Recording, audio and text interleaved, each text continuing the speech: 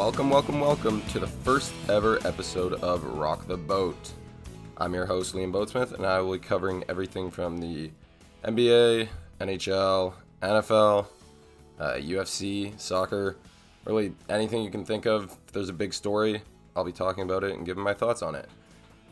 Specifically for today, this is being recorded on Tuesday, October 24th, so I'll be revisiting last night's ALCS Game 7, giving my prediction for tonight's NLCS Game 7, as well as the World Series, which begin next week, I believe. And then secondly, NHL season is pretty well underway. All the teams have played like 4 to 6-ish games. So I'll be looking at some of the early surprises of the season and giving my thoughts on those. And then lastly, I'll give my predictions for the NBA season, including my finals prediction, MVP, and all those other awards, most improved, stuff like that. Mixed in with those topics, there's going to be 2 special segments that I will explain further once I get to them. So, moving right along to topic number 1, last night's ALCS Game 7. The Rangers blew out the Astros 11-4 on the back of 2 Adolis Garcia homers. He closed out the series with 5 homers in the final 4 games and won the MVP, which is pretty crazy, seeing as he was traded there in like 2019 and then designated for assignment, I think, or maybe in 2020, somewhere around there. He cleared waivers by every other team and then came back with the Rangers, and now he is the ALCS MVP, which is pretty crazy. There's no repeat for the Astros. They go out in Game 7. I mean, I can't really feel too bad for them. They cheated a few years ago, and they won again last year, and I don't really think anyone feels all that bad for the Astros. Now, the Rangers, it's pretty crazy that they're in the World Series. I mean, 2 years ago, they had like 102 losses. Last year, I think they had above 90. They weren't good. Now they're in the World Series, so that is a pretty interesting story. I guess all the moves they made the past couple seasons really paid off for them. You know, bringing in Corey Seager from the Dodgers, Marcus Semien they picked up from the Jays, Jacob deGrom he is obviously hurt right now, but other pitchers like Max Scherzer and Jordan Montgomery, I think they picked up both of them at the trade deadline this year, and those guys both pitched last night and pitched pretty well, even though Scherzer's kind of being iffy in the playoffs. Congrats to the Rangers, I guess. They're on to the World Series, and they will be playing the winner of the D-backs and the Phillies tonight. I'm taking the Phillies. There's something about the Phillies. I feel like they've got a certain type of like swagger to them. I think Bryce Harper is just an absolute dog and kind of has that mentality of like he's locked in and focused and has the look of, desire that he just has one goal in mind, and that's to win it all, and nothing's going to stop him. And I can't help but think that's just probably infectious on the team. And I mean, we saw it last year. They kind of rode him to the all the way to the World Series, where they obviously eventually lost to the Astros. But yeah, I like them tonight. I think the D-backs, it seems like the Diamondbacks are just here maybe a little too early. Like, I feel like, personally, it would just be a shock to me if the Diamondbacks were in the World Series. They only won 84 games this year.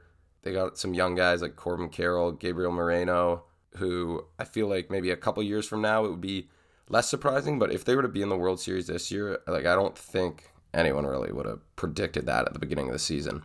For the World Series, I'm obviously taking the Phillies to make it, and then I am taking the Phillies over the Rangers in 6 games in the World Series.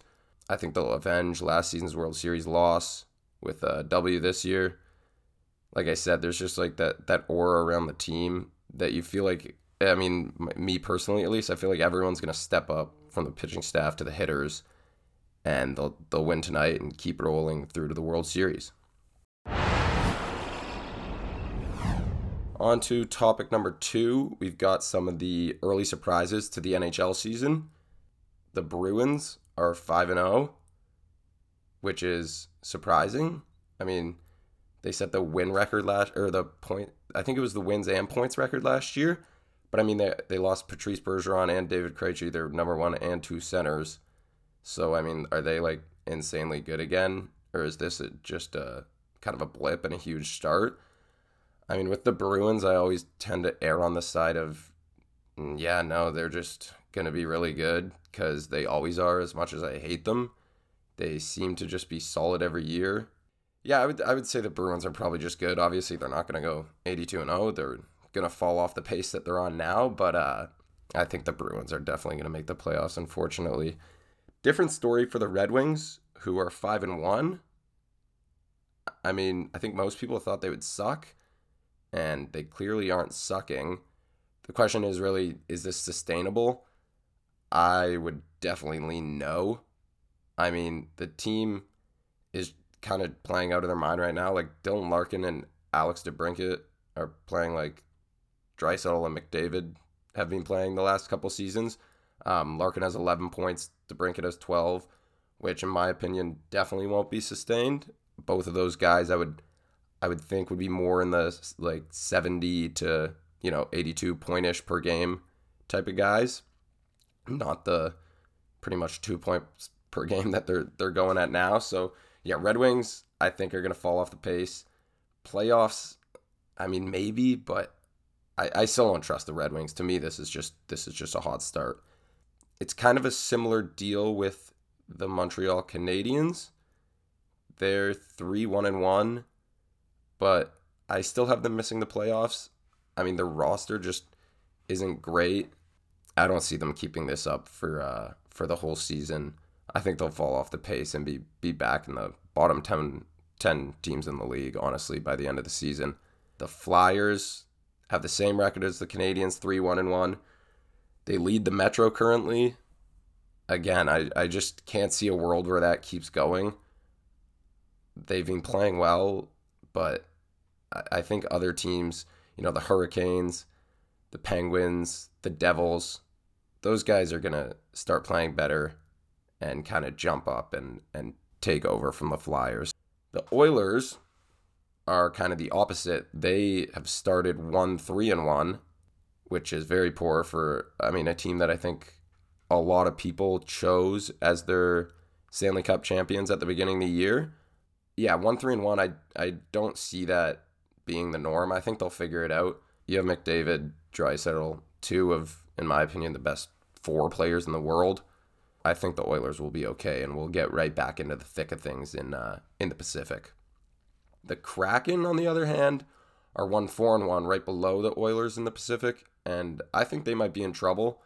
They overperformed a lot last year, and maybe, is it wrong to say they let some of the noise get to their heads? I mean, they were an expansion team, two years ago? Like last year was their second year. They beat the defending champion Avalanche in the first round. And I think this could be a case of it's not a Super Bowl hangover, obviously, but maybe you kind of overexceed, and then rather than falling back to earth, you kind of fall back through the earth, if that is a saying or makes any sense.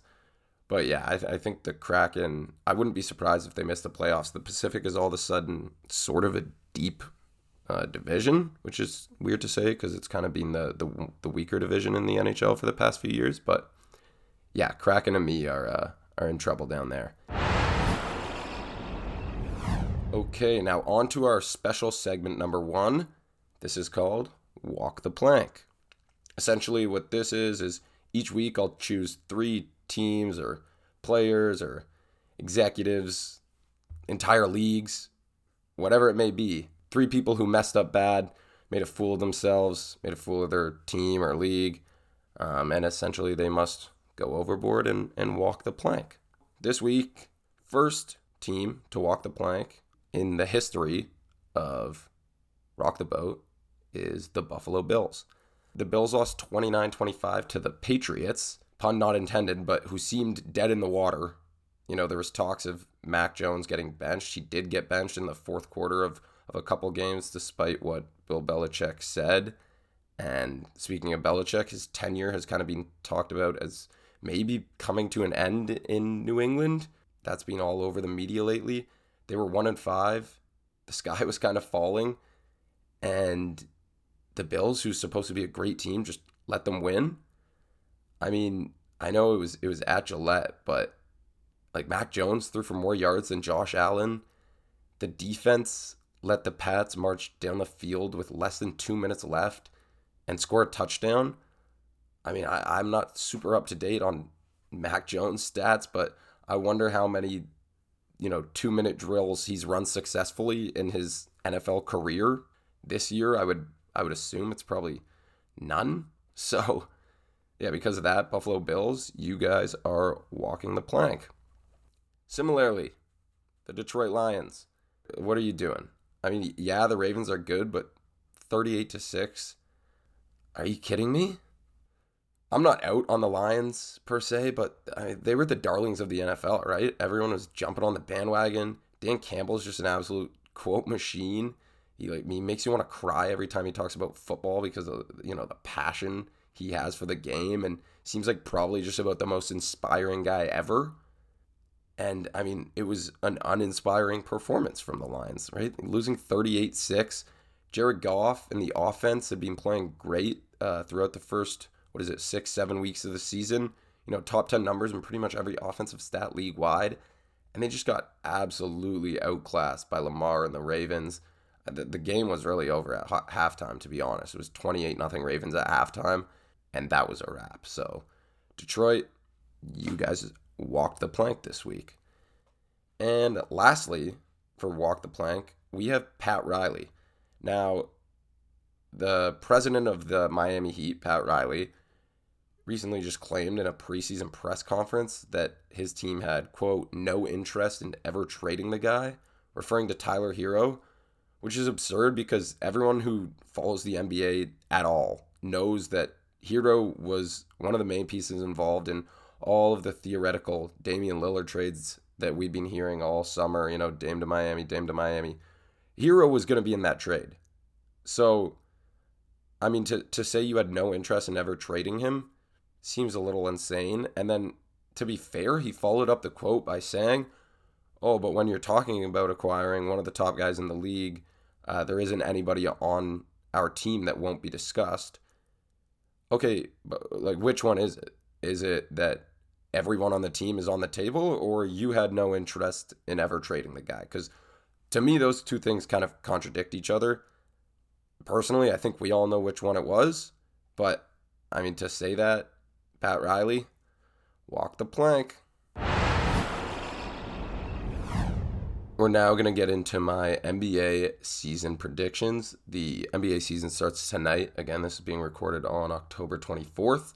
So by the time you guys hear it, a few games will have happened already. But this is before all of the games started. So firstly, we're going to go for my finals matchup. I have a rematch, actually, of 2 years ago, the final between the Celtics and the Warriors. I think the Celtics, getting Drew Holiday is huge for them. I think they have probably the best defensive backcourt in the league with Holiday and Derek White. And then you have two elite wings in Jason Tatum and Jaylen Brown. And I mean, I think people are kind of forgetting that they got Kristaps, right after the season. But I mean, if he stays healthy, and that's a big if, but if he stays healthy, this team is going to be an absolute problem for the league. I'm really high on the Celtics this year. And then from the West, I've got the Warriors. This one is more of a hot take, I feel like, than the Celtics, but you know what? Who cares? I think the Warriors are, they probably have 1 year, maybe 2 more years of, really thinking they can contend, and in my opinion, contending, obviously. And I think they're going to take advantage of it. I think they're going to figure out the Chris Paul situation. Either they're going to figure out how to use him, and he's going to be really effective for them, or they are going to figure out how to use him and then flip him for some other assets that maybe fit the team better at the trade deadline. I could really see either, but overall, I think the Warriors are going to have a great season, and they're going to be a problem for anyone who they match up with in the playoffs. As far as the actual finals going, I got a reverse of what happened 2 years ago. I think the Celtics win in 6 this time. I just think that this Celtics team is scary, man. It's scary. They've got the perimeter guys to throw at Steph. They've got the wing guys to take control of the games. I think the Celtics are firmly my pick to win the NBA championship. Now, MVP. This is a bit of a hot take, I guess, but I think he's kind of a sexy pick right now. I like Shea out of OKC. I think a lot of people probably might not think that OKC is going to have a good enough record for him to warrant, serious consideration. But I believe in the team. Personally, I think they're going to be a top 5 seed in the West, which is loaded this year. But I think they're going to be top 5. And I think it's going to be in large part because of him. Obviously they have other guys. Both Jalen Williams, Chet Holmgren coming in as a rookie, even though he's already spent, a year with the benefit of being in an NBA environment. Josh Giddey. They've got a lot of young guys who I think can all, quite frankly, make jumps. And yeah, I like OKC, top 5 seed in the West, Shea, MVP. Rookie of the year. I'm taking Scoot Henderson. Most people are probably thinking Victor, especially after he had a great preseason, as did Chet Holmgren, to be honest. But I really believe that the Spurs are probably going to limit Victor's minutes, or games, I guess you could say. I think they're going to be really careful with him because at the end of the day, this year and a Rookie of the Year trophy is not the end goal for them. They're trying to build a dynasty with, arguably the greatest prospect of all time. And then as far as Chet goes, like I said, I think OKC has a lot of guys who deserve and warrant touches on that team. So I'm not sure if his numbers are going to be all the way there. Whereas Scoot, playing on that Portland team, I think he's going to have the ball in his hands all the time. I think he'll be allowed to make mistakes and work through them. And I think he'll end up putting up some decent numbers. Defensive Player of the Year. Give me Evan Mobley. I think the Cavs are going to be great defensively again. Pretty sure they were number 1 in defensive rating in the regular season last year. And I wouldn't be surprised if they're up there in the top 3 again this year. And it'll be in large part thanks to Mobley and his versatility. I mean, he can alter shots pretty much as well as anybody. And he also has the quickness and mobility to guard a lot of guys out on the wings. So I think Mobley, this will be his year. Sixth man, I've got Gary Trent Jr. I think Toronto is going to struggle mightily to score the ball with the spacing that their starting unit has. And that's going to offer a lot of minutes to Trent off the bench, who, is kind of the one guy on that team that really just specializes on putting the ball in the basket. I think Trent fits that mold best. And I honestly think it's kind of a perfect situation for him to come in and pour in 17, 20 points per game on some solid shooting numbers. So, 6th man of the year, Gary Trent Jr. Most improved, I'm going to go with Mikal Bridges. I think what he showed at the end of last season wasn't a fluke with Brooklyn. I think everyone knows now he's more than a 3-and-D guy, and he's probably going to put up some solid numbers. Mikal Bridges, I think, has as good a shot at anyone at the MIP.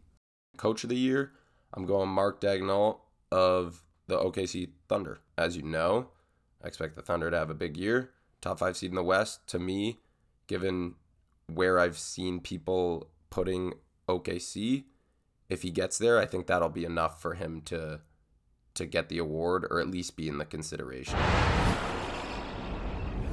And now for our second special segment, we have Sink or Swim. For this, it's pretty much what it sounds like. I'll be looking at some of the teams in the NBA who made big moves this offseason, deciding whether or not they're going to sink, which essentially means underperform, or swim, which means overperform. Starting with the East, Milwaukee Bucks. This might be a hot take, but I'm taking sink for them.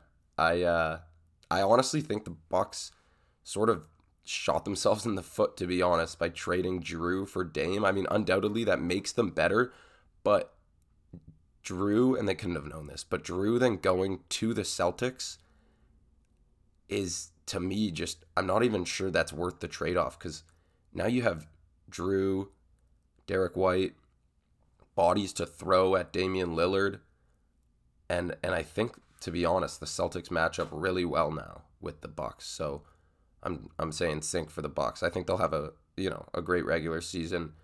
I expect them to be in the Eastern Conference Finals, but to me, that's anything other than a championship for them is underperforming, or at least making the finals. The Celtics, on the other hand, I picked them to win everything. So obviously swim. Like I said, I think Drew, Derek White, the early addition of Kristaps, hopefully another step for Jason Tatum as he kind of enters into his prime. Jaylen Brown maybe learn to dribble with his left hand. I doubt it, but, hopefully he won't need it on a loaded Celtics team. So I'm taking swim for the Celtics. I think they're going to be an unbelievable team this year. The 76ers, this is an easy one. Sink. They have a James Harden-sized ankle weight pulling them down. They are going to sink. And I'm talking James Harden ankle weight when he's trying to get out of Houston. Like, that's a big number. So, Sixers, they're kind of in shambles right now. That whole situation's insane. They got the looming threat of Embiid leaving. So, sink for the Sixers. I also kind of just wanted to throw the Pistons in here just because they didn't really make a huge move, but they are getting Cade Cunningham back. And I think he's going to take a huge leap from where he was his rookie season. He missed pretty much all of last season. So I just wanted to put it on the record that I think they're going to outperform their expectations, i.e. swim. And yeah, I don't expect them to go on a postseason run or anything, but I think most people are still kind of putting them towards the bottom of the East, and I definitely wouldn't be surprised if they made a run at the play-in or maybe even snuck into an 8 seed. On to the West. Warriors. Obviously, swim for the Warriors. I have them in the finals. I think they're going to make it work with Chris Paul, and that's pretty much all they need. Jonathan Kuminga had a huge preseason. That is preseason to be fair, but hey, the guy was one of the leaders in the league in scoring in preseason, so if they can get, anywhere near that from him in the regular season, that'll be huge from them and just help their case. The Lakers, to me, are an interesting one. I think they will eventually swim. I think they'll maybe be treading water for a while in the regular season, but come playoffs, I like the moves they made in the offseason. I think LeBron is still one of the guys I would least like my team to face in the playoffs, just because it seems like he always comes through, and being a Raptors fan, he tortured me for many years. So Lakers are an interesting one. Tread water, swim eventually. Phoenix with their newfound big three of KD, Devin Booker, Bradley Beal. This was a tough one for me. I went back and forth. I ultimately think they're going to sink, kind of maybe the opposite of the Lakers. I think they'll be solid in the regular season, but I just can't help but shake the feeling that it's just not going to work. I'm not sure that it's going to fit. The three ball dominant guys, they don't really have a playmaker in terms of, just calming it down and setting up shots for other guys. I think it's going to be a lot of iso ball, and eventually I just think over a 7-game series, like that's not gonna work. That's not gonna win you a championship. So I think they'll sink eventually. Well, that is all for today's episode. I hope you all enjoyed listening. I'll be back next week to talk some more sports. In the meantime, happy Halloween to everyone, and thank you for listening to Rock the Boat.